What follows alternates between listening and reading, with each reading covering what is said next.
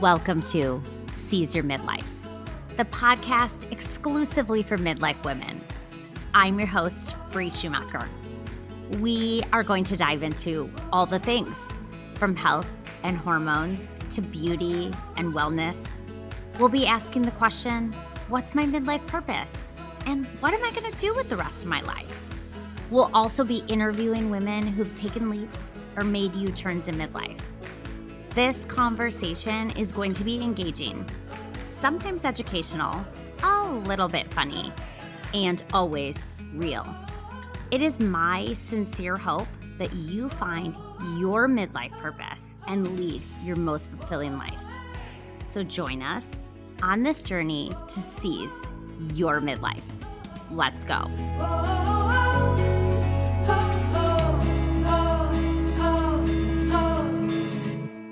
Hello, and welcome back to Seize Your Midlife. I am so excited that you are here today. And I'm especially excited because we're doing something really unique. We are flipping the mic, and my friend Laura is here to interview me. So this is something totally different. And you guys might remember Laura. She was the woman that I interviewed in the episode called Mommy Wine Culture. To date, that is the most downloaded episode by far. So if you haven't listened to it, definitely go and listen to it. And Laura is my friend from my high school in Illinois before we moved. So that's the last time I saw Laura was when I was 17 years old. So even though I recorded that episode called Social Media Bites, there are some good things about social media, and one of them is leading me back to be connected with Laura. But with no further ado, let's just dive in and do this. So welcome to the show, Laura. Hi, how are you, Bree? Oh my gosh, good. I'm kind of like, okay, I'm ready for it. I have nothing written down. I've just got my coffee. Okay, so Bree, I have to start with the question that's always asked on Seize Your Midlife, and that is, how old are you? I am 46. And where are you right now, Bree? I am in my little office in TKK, South Carolina. Okay, so I'd love to hear a little bit about your backstory. As you mentioned, we knew each other in high school, but there is so much more to your childhood. Yeah, definitely. And I think, you and I briefly kind of talked about this. I think probably what the world saw of me and what was really happening behind the scenes is probably pretty, like, there's probably a big difference between that. I actually grew up pretty poor for a lot of my childhood. My mom was a single mom, going back to college, going back to get her master's degree, working jobs, cleaning the apartment buildings that we lived in. We were on food stamps for a time. There were some very trying things from my childhood. In fact, when you and I knew each other, my stepdad had come into the picture and we had a little more money, but still not very much. And I would have him park like a block away from school because those of you who don't know, Bennett Academy is kind of a fancy school. And yes. So I'd be like, yes, park far away. Yes. But I think, despite all of that, there are some really good things that came out of my childhood for sure. And it sounds like specifically that apartment complex where you live was very key to some of the entrepreneurial characteristics that you have today. Absolutely. It's so funny. That place, like anyone that lived there during that time, there were so many of us that were the same age that lived there. We call it the AV, and it was like a little family. And so there were a million great things that came out of living there, but definitely one of them was this kind of prompting me to become an entrepreneur. So we had a pool at the apartment complex, but there was no concession stands. So I would make popcorn and pink lemonade and sell it at the pool. Love it. And I even dressed up like a gypsy and told fortunes at the playground. I delivered newsletters, like whatever it was. I mean, the one good thing about being poor is it makes you really scrappy. And I was very scrappy. And also because of the way that that community was, it really fostered that in me to become a mini entrepreneur. And I actually wore a blazer to kindergarten. And I like every time I see that picture again, I'm like, see, there you go, boss girl, right there. Right. Total boss lady. Oh my gosh, I love that so much. Oh Yes. my goodness. Brown corduroy. Yep. Oh my gosh. Okay, so here you are, and you have this very set identity. And even if I think back to you in high school, your world was so in order. I mean, you were always together, and you had a great set of friends. And I remember going to a birthday party at the clubhouse at the apartment, and it was like the coolest birthday party, and everybody wanted to be invited, and there was a DJ, and it was so awesome. And it just seemed like everything was, like I said, in order.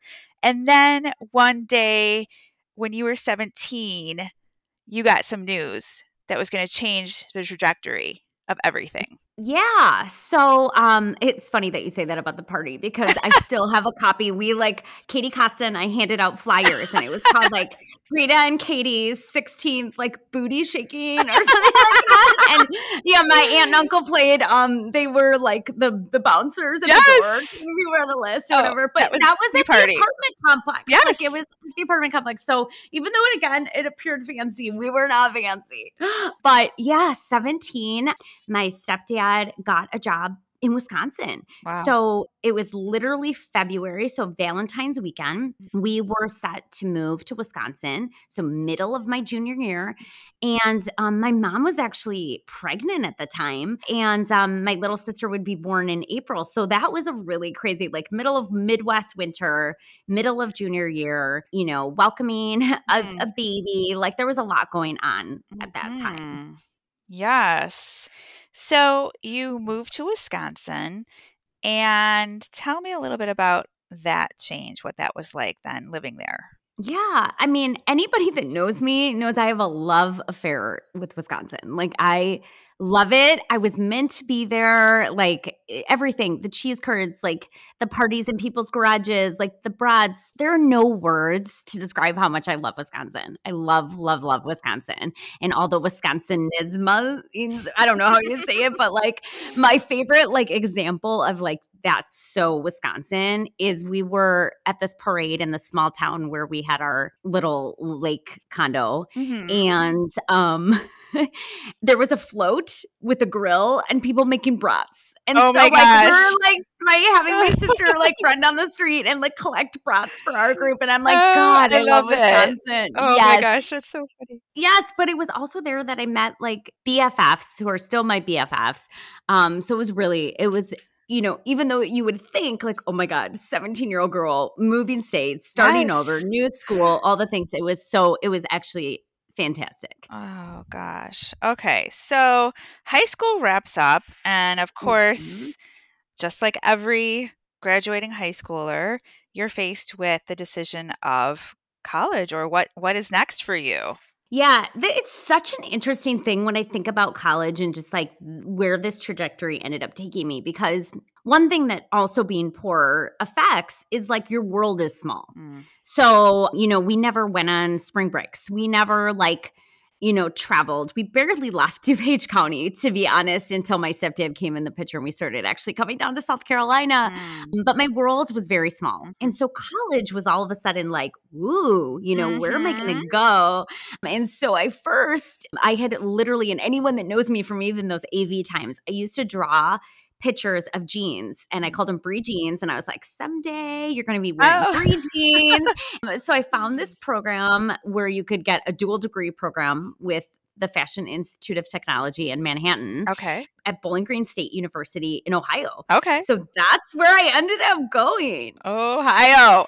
Yep. Yeah. Sounds familiar. Yeah, like fashion mecca. Yeah. And so from there, obviously there's a change that happens here. What happened? How did you break up with fashion, Brie? Tell us. Oh my gosh.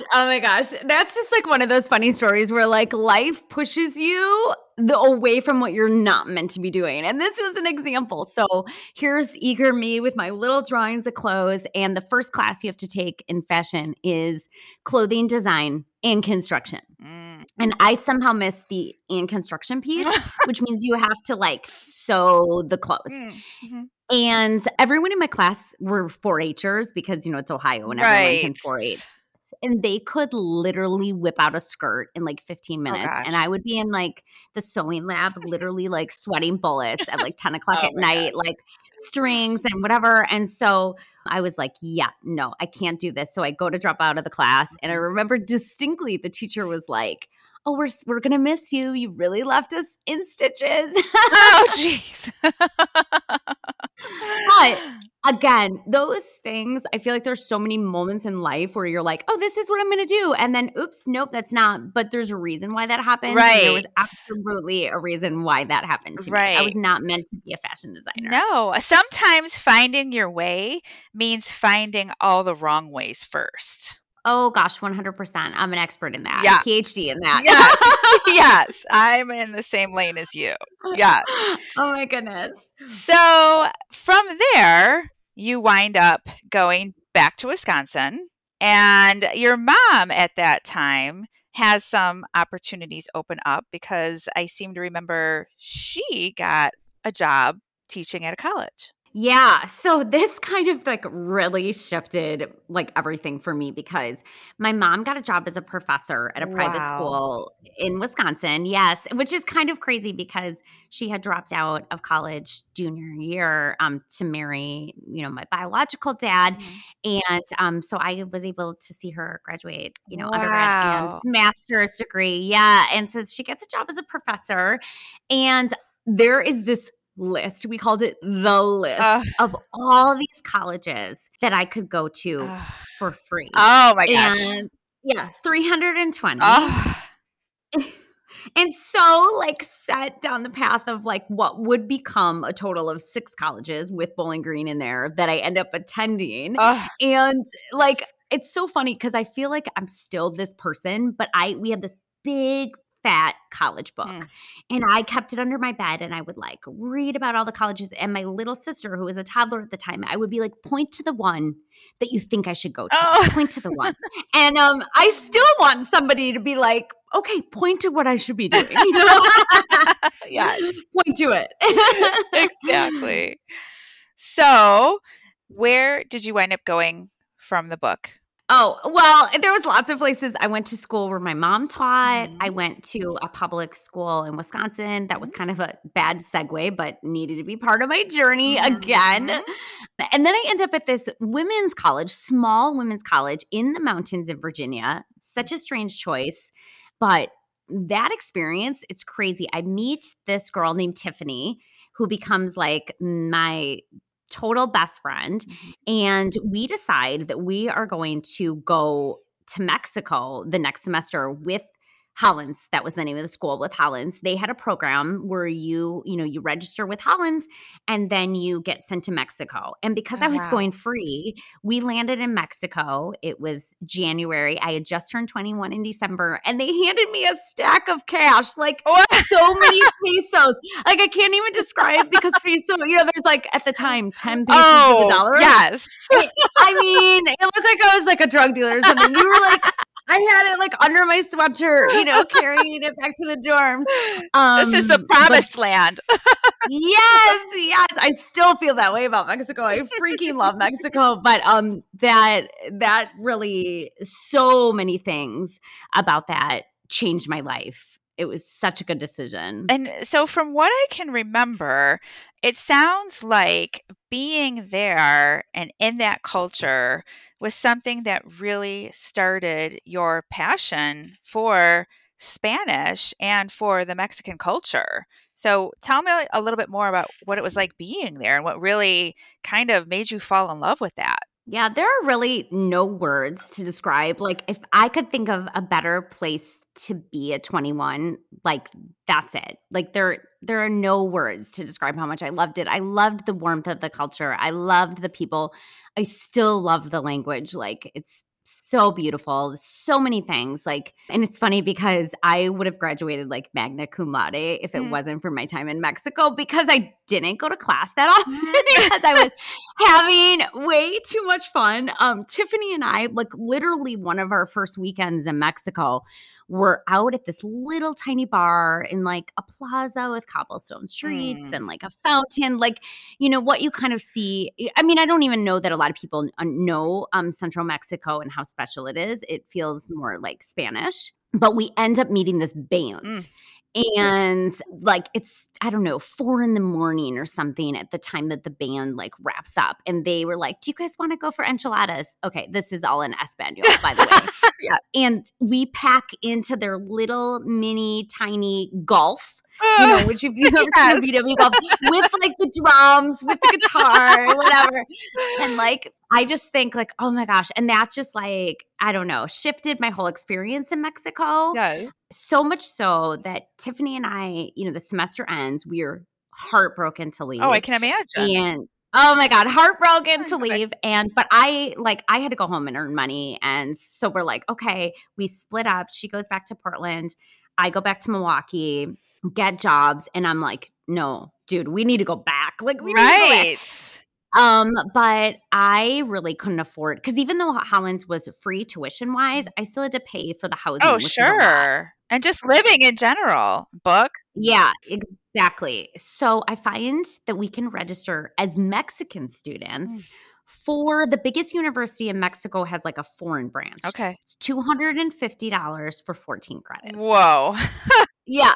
So I feel like my parents, like during this time, were always just like, okay, whatever it is. Cause I was just all over the place. Yeah. So, okay, Bree, yeah, sure, go. And Tiffany somehow convinces her dad that she also needs to withdraw from Holland so we can register as Mexican students. Okay. And so we switch schools and move like up into the mountains. And we show up with like these giant suitcases and no place to live. Oh gosh.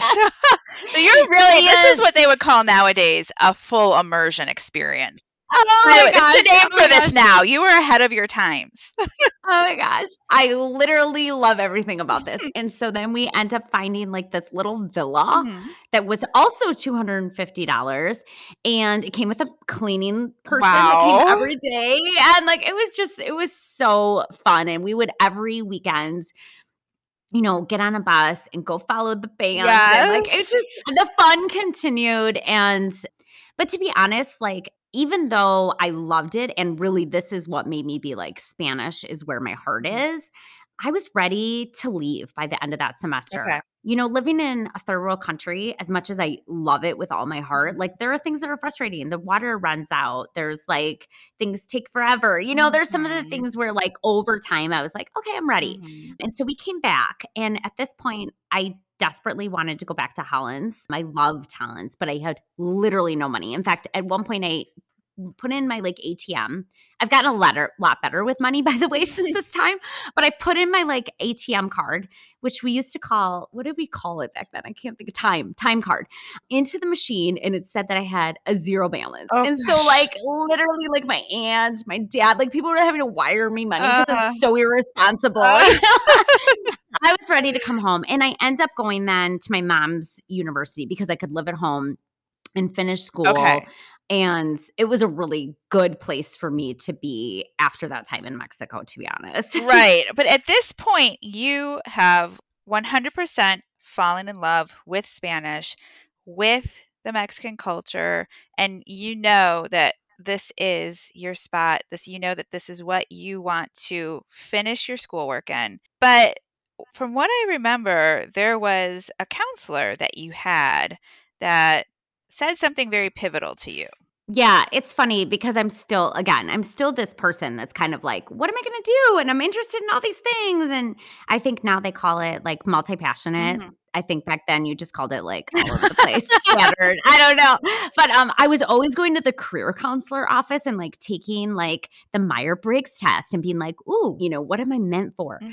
But I solidly loved Spanish and I felt very called that was Mhm. where I should follow. And this career counselor there said to me, you will never get a job with an undergrad in just Spanish. Like, you need to combine it with business. You need to combine it with education. You need to do something. And I'm like, yeah, no, I'm good. And I was there were 3 of us who graduated with Spanish that year, like 1999, gonna party like it's Mhm. 1999.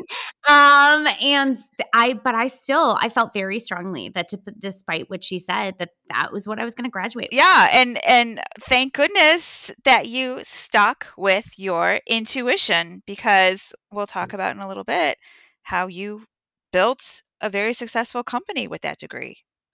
So 100%. Yes, yes, it's such a good reminder to, like, stick to your guns and, like, drown out the sound, yes, right? exactly. Okay, so you graduate, and what happens after that? Yeah, so actually it's crazy. So that era was like, I think the best year to graduate from college Mm, in the history of our country or something. mhm, Speaking Spanish, I had worked like throughout this whole time I was in college because again, poor, mhm. So I'm working. I had lots of jobs. I had an internship, kind of through college. And even my senior year, I was on salary for a company because of my Spanish. And so when I graduate, I get a job working in international customer service as the Spanish speaking person for a company, a water treatment company Wow. in Milwaukee. And it's there that I end up meeting my best friend, Kim, and she was the French speaker of the Okay. company. And we had this like giant map of the world at our desks, and we would look at it every day and be like, oh my God, why are we in the cube? Like, why are we in the cube? We need to be in Oh, the that had to be world. so In the world. restrictive for you in a cube. Yes, yes. Although it was a really good job and that was a really fun era. We would have like every Wednesday we had like dinner party where Oh, one fun. person would cook and everybody came over, and then Thursdays were free Becca for the ladies. Like there was a lot of fun to be Yeah. had that first year out of college. But yes, I am a restless soul. Mhm, I am a gypsy soul. mhm, I still am mhm. to this day. So being at a cube every day, working like the 9 to 5, I definitely felt that, like that Mhm. pull to be like, can't sit still. What's Right, next? right. So you're looking at this map, and Mhm. what does it inspire you to do? Oh my gosh. Well, I wanted nothing more than to move back to Mexico. Like, that's what I wanted to do. That's where my heart was. That's where I wanted to go. But I had, like, in that time I was living in Mexico, racked up a ton of credit card Mhm, debt. I had a car it was my first car I ever had that I bought when I graduated college. So I mhm. had a car payment, and I just felt like I can't swing getting paid in pesos. But Yeah. I just can't. But Kim and another good friend of mine end up taking jobs at an English school in Mexico. And I find this job teaching Mm. kindergarten in Seoul, South Korea. And so Wow. I had kind of, I would say, a pretty new boyfriend at the Okay. time. And I basically said to him, like, hey, listen, like, I'm moving to Korea. I mean, I don't really care if you come or not because I'm going, but like if you want to come, I mean, sure, Okay. come. That's kind of a big drop on somebody. I know, but that's so my Yeah. personality, right? So I'm like, okay, I'm going, like, take it or leave it. And he comes back and he's like, okay, I talked to my dad, and my dad thinks I should follow my heart. And I think he'd like been to Cancun at this Ugh. point. Like he had, never really left the country. So we literally pack up Ah, 2 suitcases each and moved to Seoul, wow. to like a little apartment in the heart of Seoul, which is a crazy, huge, bustling Mm. city. And I start teaching kindergarten to 7 of the cutest, most well-behaved kids you've ever seen in your entire life. I still adore them to this day. So, yeah, it's just yeah, life is strange. Wow. So what were your expectations moving to, such a place so far away, and how were they different from anything you'd ever experienced before? Yeah, good question. So, I mean, I think there's so many layers to this. One, I had this vision of like the people I had met traveling, because at this point I had not only spent that year in Mexico, but I had also backpacked in Central America. And there's kind of this adventure traveler that you meet on experiences Mm, like that. And I pictured that that was who I was going to encounter in mhm. Korea. And I was going to be like, I didn't drink coffee at the Mm, time, but like now I think like, oh, drink coffee and like talk about life and be like philosophical yes. and whatever. And it's interesting because the people that come to teach English in a situation like that, not necessarily are like adventure Mm. travelers. A lot of them are there because, they were leaving something hard in their Oh, okay. lives or they were there because of the money. And so that was a unique kind of thing for me. But also, the Mexican culture and in a lot of the Central American cultures too are the kind of cultures where like people are like, "Ay, mi casa es tu casa," and they, you Yes. know, wrap you into like the biggest, warmest hugs and they kiss you on the cheeks and whatever. And Yes. so, And food and drink everywhere, and yes, let's dance, music in the and street. yes. Yes, Yes. yes, music in the streets and all of those things, and the Korean culture was really shocking to me, to be honest. It was, so much more formal, the bowing, that was really shocking for me. I had studied intercultural communications and truth like there are warm cultures and there are cold Mm, cultures, and the Northern Asian countries are classified under that category of cold okay. cultures. And that was shocking to Yeah. me. It was really shocking to me. I mean, the people that I met and befriended were so Mhm. kind.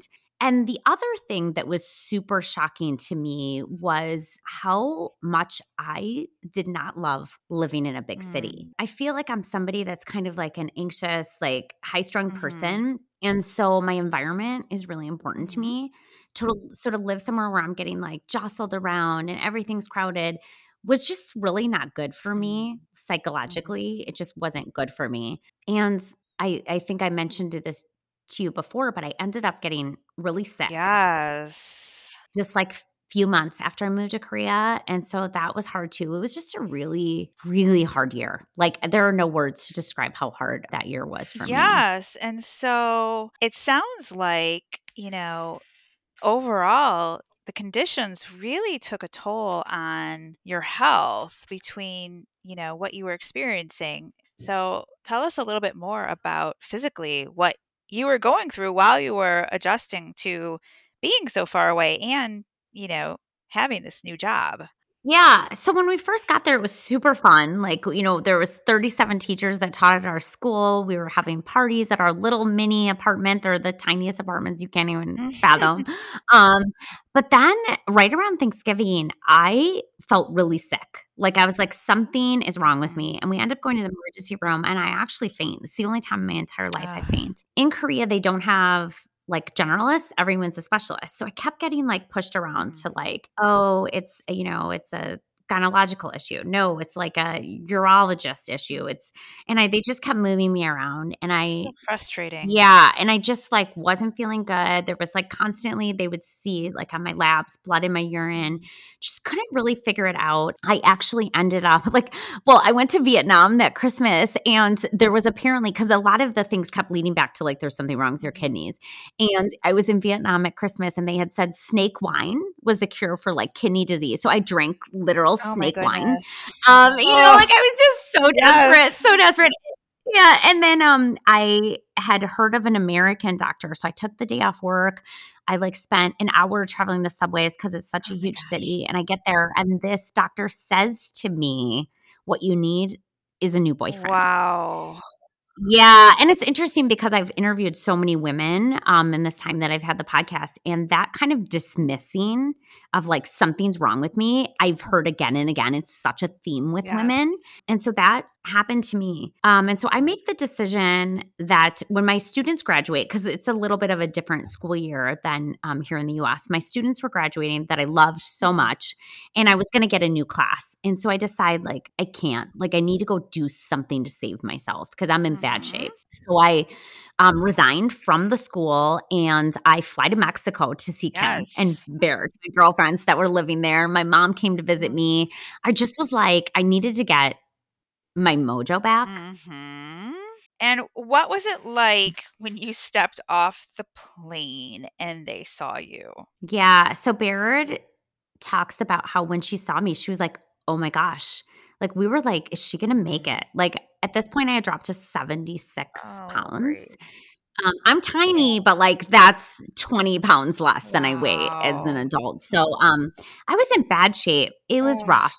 But, like, I really did feel better in the sun with my yeah. people. And then again, I think, the theme I feel like of my whole life has been like, things kind of push you away from where you're not meant to be. And that's kind of what ended up Mhm. happening. I go back to Korea and, my boyfriend who had moved there, I had planned on going to grad school. I'd gotten into this grad program in Boston, and I was like chatting with him about like blah blah Boston, and he just kept staring at me like Hmm. doe-eyed. And I was like, "Okay, dude, what is Mhm. happening? Like, are you not coming to Boston?" And again, nothing, nothing, nothing. And I finally was like, "Listen, like I'm leaving then. I'm going to leave." And so I was literally like packing my suitcase. Like, "Do you see me packing my stuff? Like Wow. I'm leaving. I'm leaving." Yeah, and I had actually signed a new contract at that point at a different school, and I just literally I didn't even I hate to say this because it's such bad, like, work ethic, but I worked there maybe, like, 2 weeks. I didn't even quit. I just got on a plane, and I went home, and I was jet lagged, and I was flat Mhm. broke, and I was heartbroken, which is funny because I look back at that time and I'm like, I think it was more my ego was bruised than I was, like, heartbroken. That was not who I was meant to be with, let's No, just say that, no. but it was an adjustment. Absolutely. I mean, if we do a quick assessment here, you are still trying to get your health in order, Mhm. and then this person that followed you all the way to Korea lets you up and just walk away.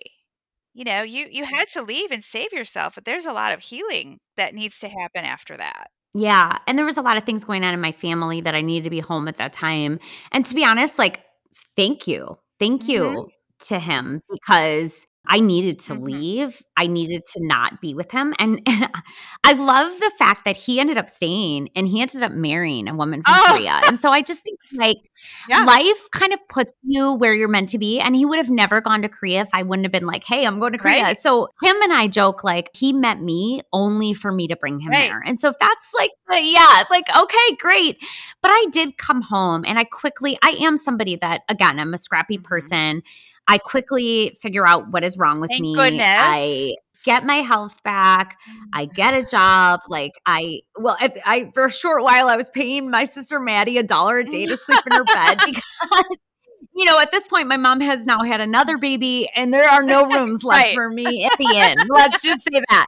But I end up getting an apartment. Like everything starts kind of clicking into place right, for and me. so the purpose maybe of that boyfriend was that he needed to get you back home because when you go to your next job because you go to a presentation at your new job, and you mention that there is a presenter, and you describe him as uncomfortably good looking.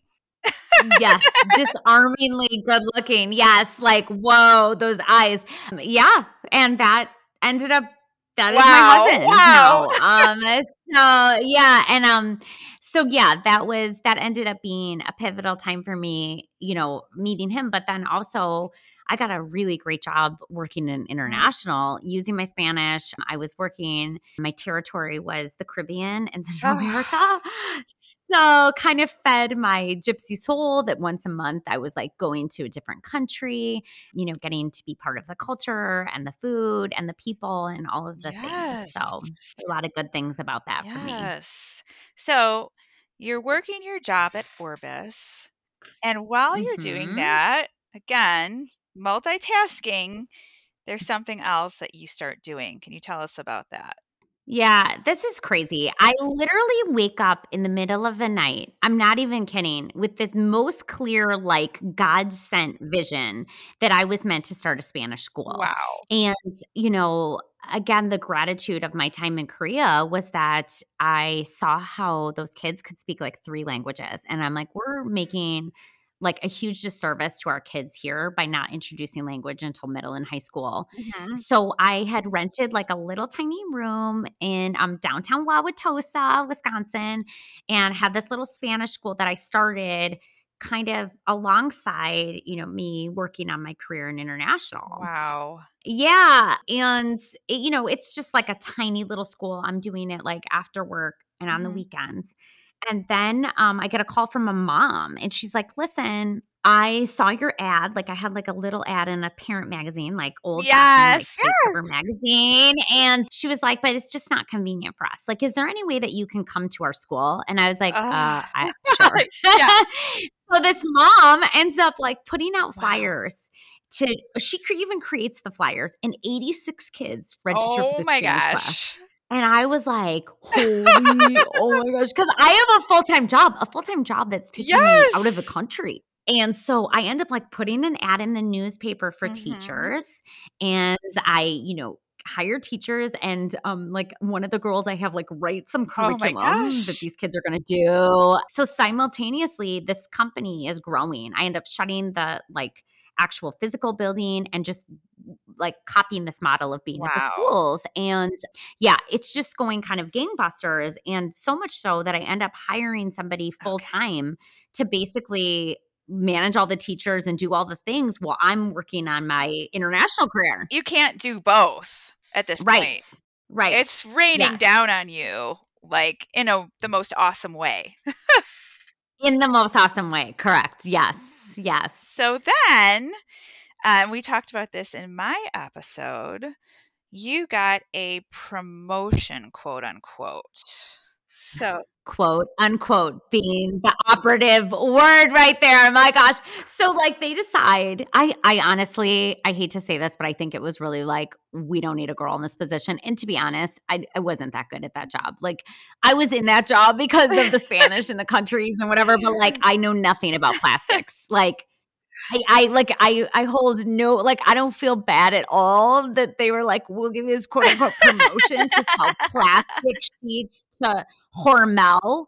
And so, what a pivotal again, like, that push out the door that I needed because I'm like I would talk to the girl that was working full time for me, her name was Nancy, and Nancy would be like, "Oh, I was at the gym and I did this," and I'm like, "Okay, why am I paying her a salary to do my dream job?" So, I end up, like, cashing in my very meager 401k, and I do the math, and I figure I can pay 3 months of my expenses, and so I'm like, "I am all in for these 3 okay, months to try to get this business off the ground and I mean, it was, like, clipping along, but now I needed it to pay right. me full time, and I had to get, like, insurance for Mhm, myself and because I wasn't married at the time. mhm. So, yeah, again, like, that big push in the right direction. And with that push, your mantra, which has kind of guided your future endeavors, was born. And so tell us about that mantra.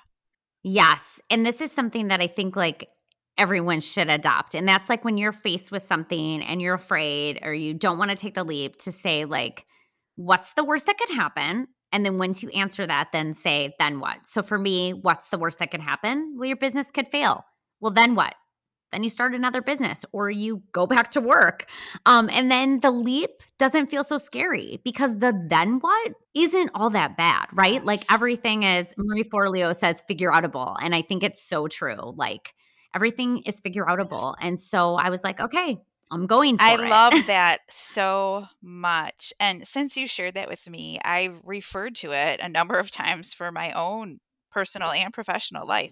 I love that. So Oh my gosh, excellent. I love that you are Yes. using it. That's awesome. That's awesome. Oh my gosh. Yes. That's awesome. So now Futura is your 100% professional effort. Yeah, I can't even describe the love I had for that company. I mean, I grew it from a $500 loan to ultimately a seven-figure Wow. business with, over 100 employees. And I mean, love, like, just there are no words to describe. Like, I would wake up on a Monday literally Uh, pumped to get to my desk. And I had this staff that worked with me, the leadership team that was like my family. It was where I was 100% meant to be. Like, I loved everything about it. Amazing. And so you're having this great professional growth.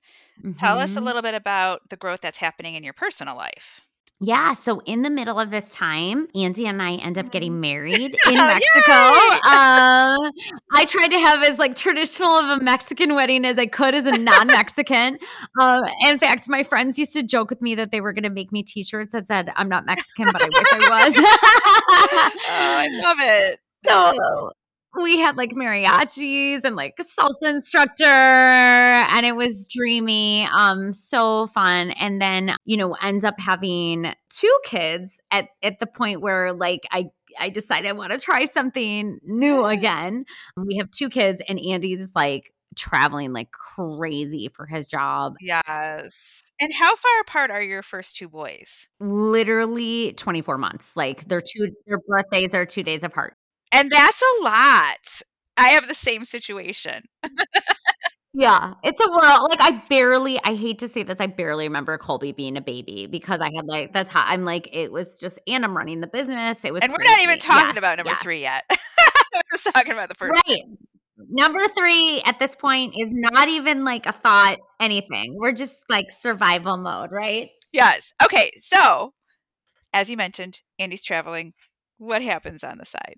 Yeah, so I am like, "Oh my gosh, how can I?" Because I've always really cared about being healthy and, like, you know, looking good. I hate to say it, like, I don't wanna be vain, but the truth is, like, I wanted to Right. look good. I wanted to feel healthy, and I'm, like, scrambling. I have this business. I have these 2 kids. Andy's not home.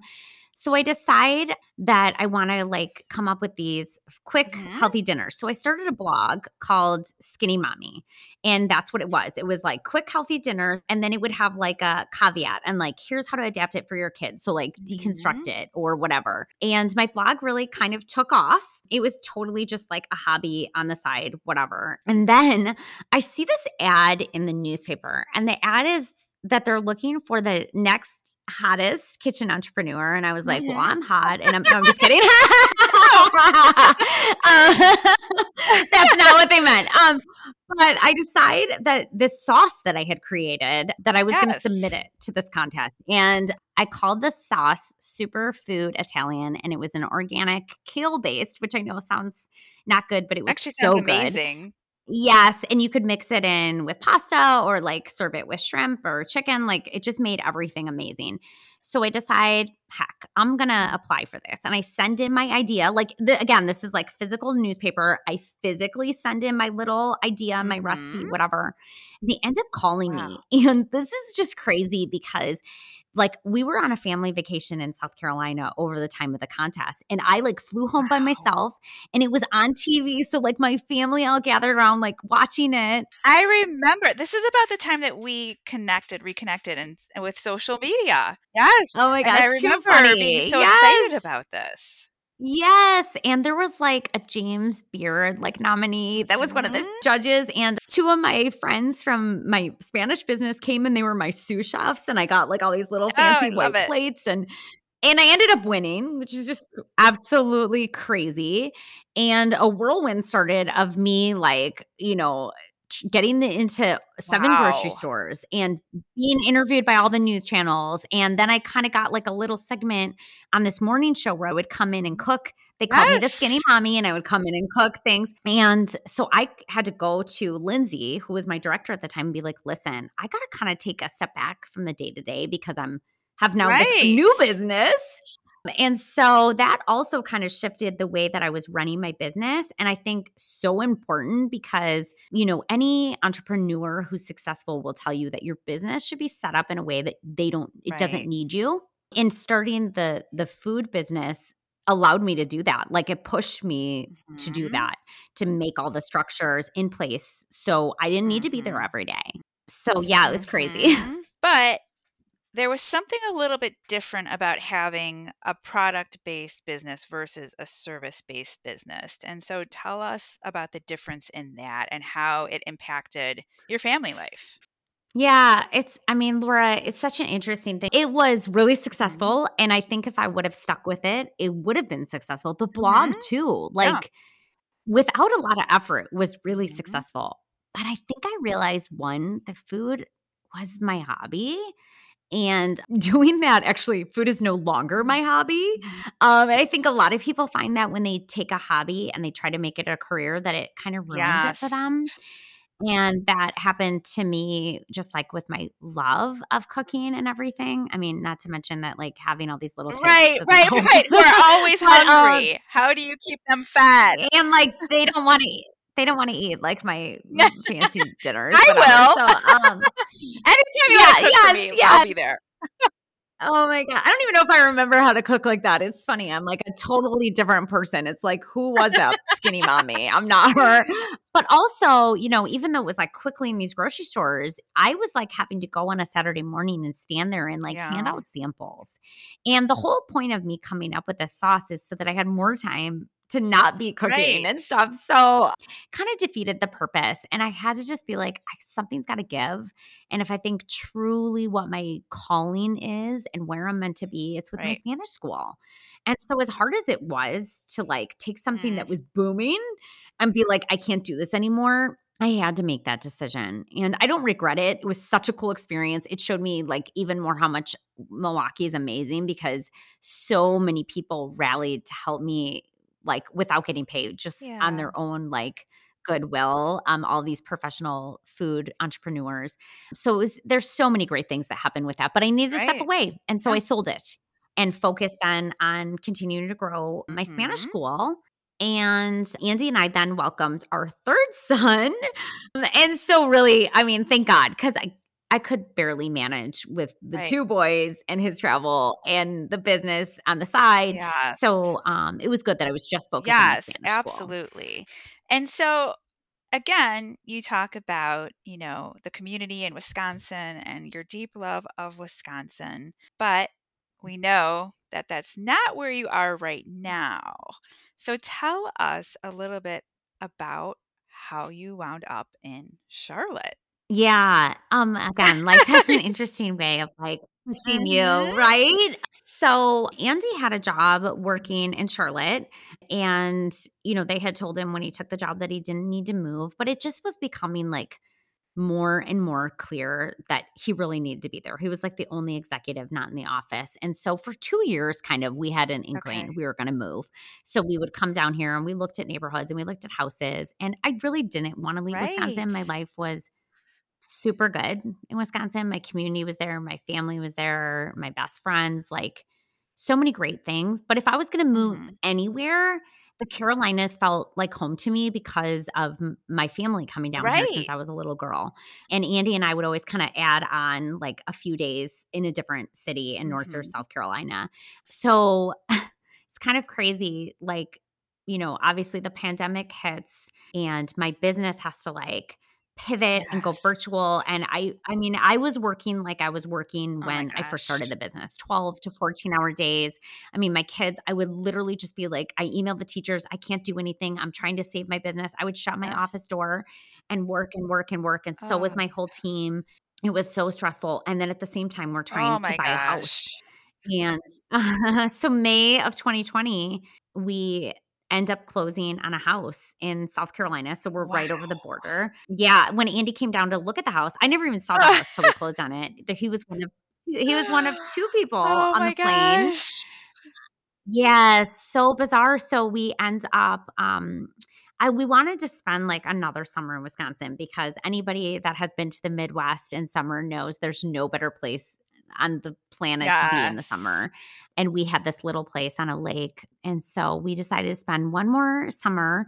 And so we moved like right after 4th of July down here.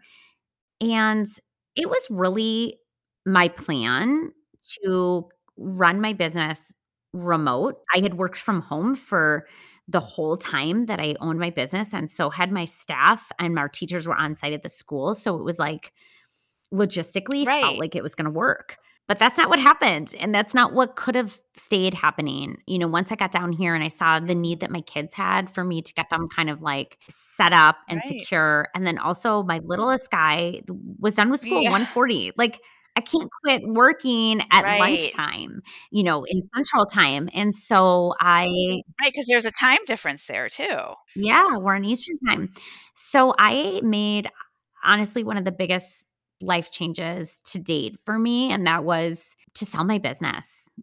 My business that I loved and nurtured and grew from nothing for 19 years, like my entire adult life almost. Wow. Wow. Amazing. So you're in this new place and you've sold your business, which was your baby, for 19 years. And you sit here with this essentially this blank canvas in front of you. And it seems like so common with the rest of us, there's so many emotions that go along with that. What are some of those emotions? Yeah. Well, first of all, I had sold my business to my director who had worked for me for 14 years. So I at least knew my legacy was going to continue on. The legacy of my business that meant Mhm. so much to me. And that future was going to be in good Yes. hands. So that was great. And at first, I was like pumped. I'm like, oh my gosh, you should have seen. I was like every day on Yeah. a field trip, like with myself or with my kids, like here I am checking out this. I was like, and living down here, it feels a Oh lot my like a vacation in a gosh. lot of ways. Well, I saw a photo of your backyard, and I think your kids it was their first day Yeah. of school, and I commented, I would have a really hard time leaving that backyard to go to school. It's so Yes, beautiful. yes. So there thank you. Thank you. Yeah, so it was like at first like, "Oh my gosh, so fun." And then I would say maybe like 6 months in, I literally can't even describe the just black cloud that Mhm, settled over me. I had tied my identity and my self-worth and all the things so much in my mhm, career. Like when people ask me what I did, I was so proud. I was like, I run this Spanish school with all these employees and like making a difference and all the things. And all of a sudden, I'm like, no, I don't know who I am anymore. And when people would ask me what I did, my answer would always be, well, I used to. This is what I used to do. And like, I even had this horrible thought where I was like, well, if I die soon, then like my legacy is still recent. Like, otherwise, my legacy just gets further away and like I have nothing left. There's nothing left. And I had never mhm, been a stay-at-home mom. I had never had any intentions mhm, to be a stay-at-home mom, and so, like, that was really hard for me, like, just driving my kids and I know, like, it's such an important thing to be a mom, and I had been actually, I think, a better mom when I worked full-time because my life had a lot of mhm. balance, and I just frankly, like, I mean, to be honest, I felt like I was in the middle of a midlife crisis because I just didn't know where to Right. turn, what to do, what was Right. next for me. Right. Right. I think so many of us identify with that in the what is next. And, I just have to Mhm. say that when you put the opportunity out there to flip the mic and to ask you questions about your life, one of the very first things that I wondered was how in the world does she go from having a Spanish business to having this skinny mommy thing to like moving across the country practically to like, flipping a condo? Like, what in the world? So I was so excited to flip the mic on you and find out the answers and get your story. So I so appreciate you sharing all of this with us. And I have to say, when I take a step back, I see the beautiful, beautiful picture that is your life, and that you are a cultivator and you are a curator, and that you have this wonderful ability to take things and leave them so much better and so much more beautiful than the way that you ever found them. And you've done it time and time again. And an example of that, right now, you feel like you are in this pause, but yet you have taken the opportunity to start this podcast and find these stories. And everyone who listens to these stories is better off after we hear them, because there are so many topics that we hear that nobody ever wants to talk about. And you are leaving us better than before we listen to them. And so, behalf on like everyone who's listening, I just want to say thank you so much for doing this for us. You're amazing, and you're really making a difference. So thank you. Oh my gosh, Laura, I'm like in tears. Like I need you to like say, remind me of that every day. I will. Oh my gosh. Oh my gosh. Thank you. I appreciate that. And it's been interesting, like going from this moment of being like, oh my God, what am I going to do? And then, like you said, so many women are in that place. So I started talking to more women, and I couldn't believe how many women were like, that's how I feel too. I think that we're at this point in our lives where like so much of our lives are gone, but there's still a lot left. And so it's like, well, is this it? And like, is there still room for me? Is there still time for me? I don't want to live with regrets. And so I just felt like, my gosh, like we have to seize this time. We have to make the most of it. And I was talking to my friend Shannon, and I was like, I have this idea for a podcast. And she was like, there's so many topics. Like, you have to do it. So, I hit record in March on this podcast, and there's usually not a week that goes by that multiple people don't write me a message to say something about the podcast. And so even though I'm not making any money from this podcast, I feel like it's filled a void for me. And I'm so grateful that people listen. They listen in every week. Like that's incredible. And I feel like midlife women need a community, and I foresee more community being built. I haven't quite figured it out yet, but like you heard from my long, winding, like multiple past stories, like I feel like it will appear, the path will appear. I think one of the greatest lessons that I've learned in my life is that you have to just start moving. You have to start moving in a direction, because I think our greatest problem is that we become paralyzed. And especially as women, we like make lists of like pros and cons and blah, blah. Whereas I think sometimes you just have to start. And as you heard from a lot of my story, a lot of my starts was a start and stop. Like it was what you would call a quote unquote mistake, but those mistakes led to such beautiful things in my life. They were meant to happen in my path. And so, if anyone listening is feeling stuck, I would just encourage you to try something. Do something, walk in a direction.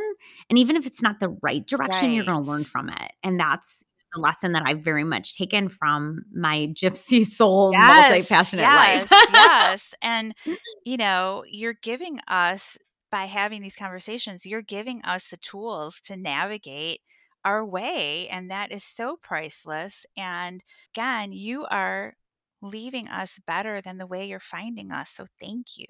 Oh, you are so sweet. And like I said to you after your episode, you are meant to be behind a microphone. So I foresee some public speaking in your future. But thank you so much for taking time out of your own busy life to interview me, and for people that are listening to kind of hear the back crazy story of my life.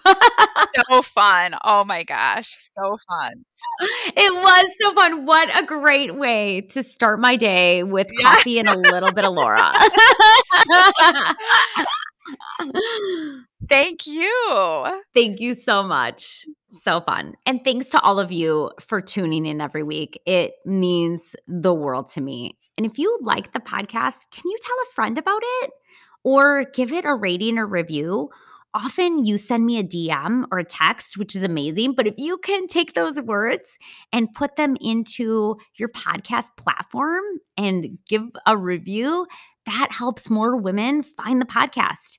And the more women that join in on this conversation, the fuller it will be.